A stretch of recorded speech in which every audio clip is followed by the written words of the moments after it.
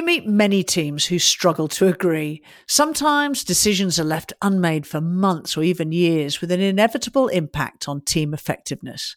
In this Connect, we're going to explore a way to shorten that cycle while bringing people along with you.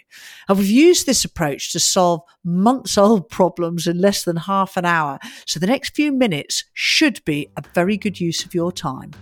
I'm Pia. And I'm Dan. And this is Squadify Connect. It's easy for teams to fall into the trap of thinking that they can have effective conversations just by talking. That's what we do in normal life, right? Yes, but these conversations often favour the more extroverted members of the team and often have no direction.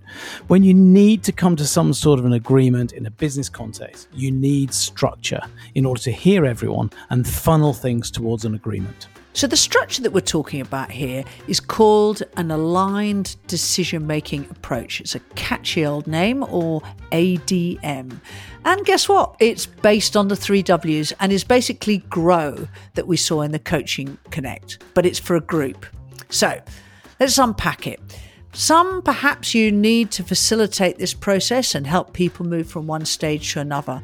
And particularly for larger teams, use some sort of facilitation technique like post-its or whiteboarding so that everyone gets a say. So here are the stages. First of all, goal is your W1. Have the team contribute to this and see if you can set a desired outcome for the decision that you're making.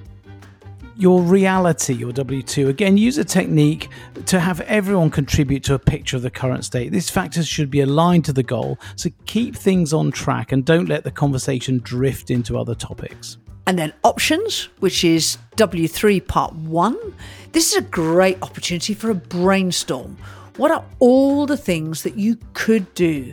Keep the process visible and capture every idea, keep these options open. And it's referred to as a sort of divergent phase of the process. You're trying to broaden the thinking so that you have the most options and so that you have the best chance of agreement. Now take things a little deeper and explore the implications of these options. What are the requirements for resources? Time, money, what other impacts would that option have on the team or stakeholders? And then W3 part 2 is will. At this stage, you may want to use some way to have the team vote to land on a decision.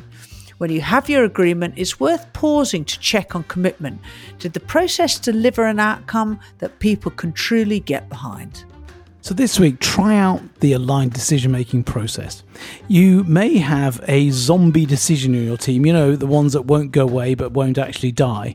That would be ideal, but if not, perhaps try putting a strategic question into play with your team and see if the ADM can deliver an outcome for you. So that's it. It's the end of this mini-series on rock star skills. Hope you are now feeling a true rock star. And as we promised, we didn't give you loads of new acronyms, tools and mnemonics. The W3 is your friend in many of these skills. It's outcome focused, it's fact-based, and it's action orientated. You're always looking for the goal first, what's happening, and then the options between the goal and the current situation. And which leader would not want to be seen as goal-orientated and successful? So, thanks for listening and experimenting.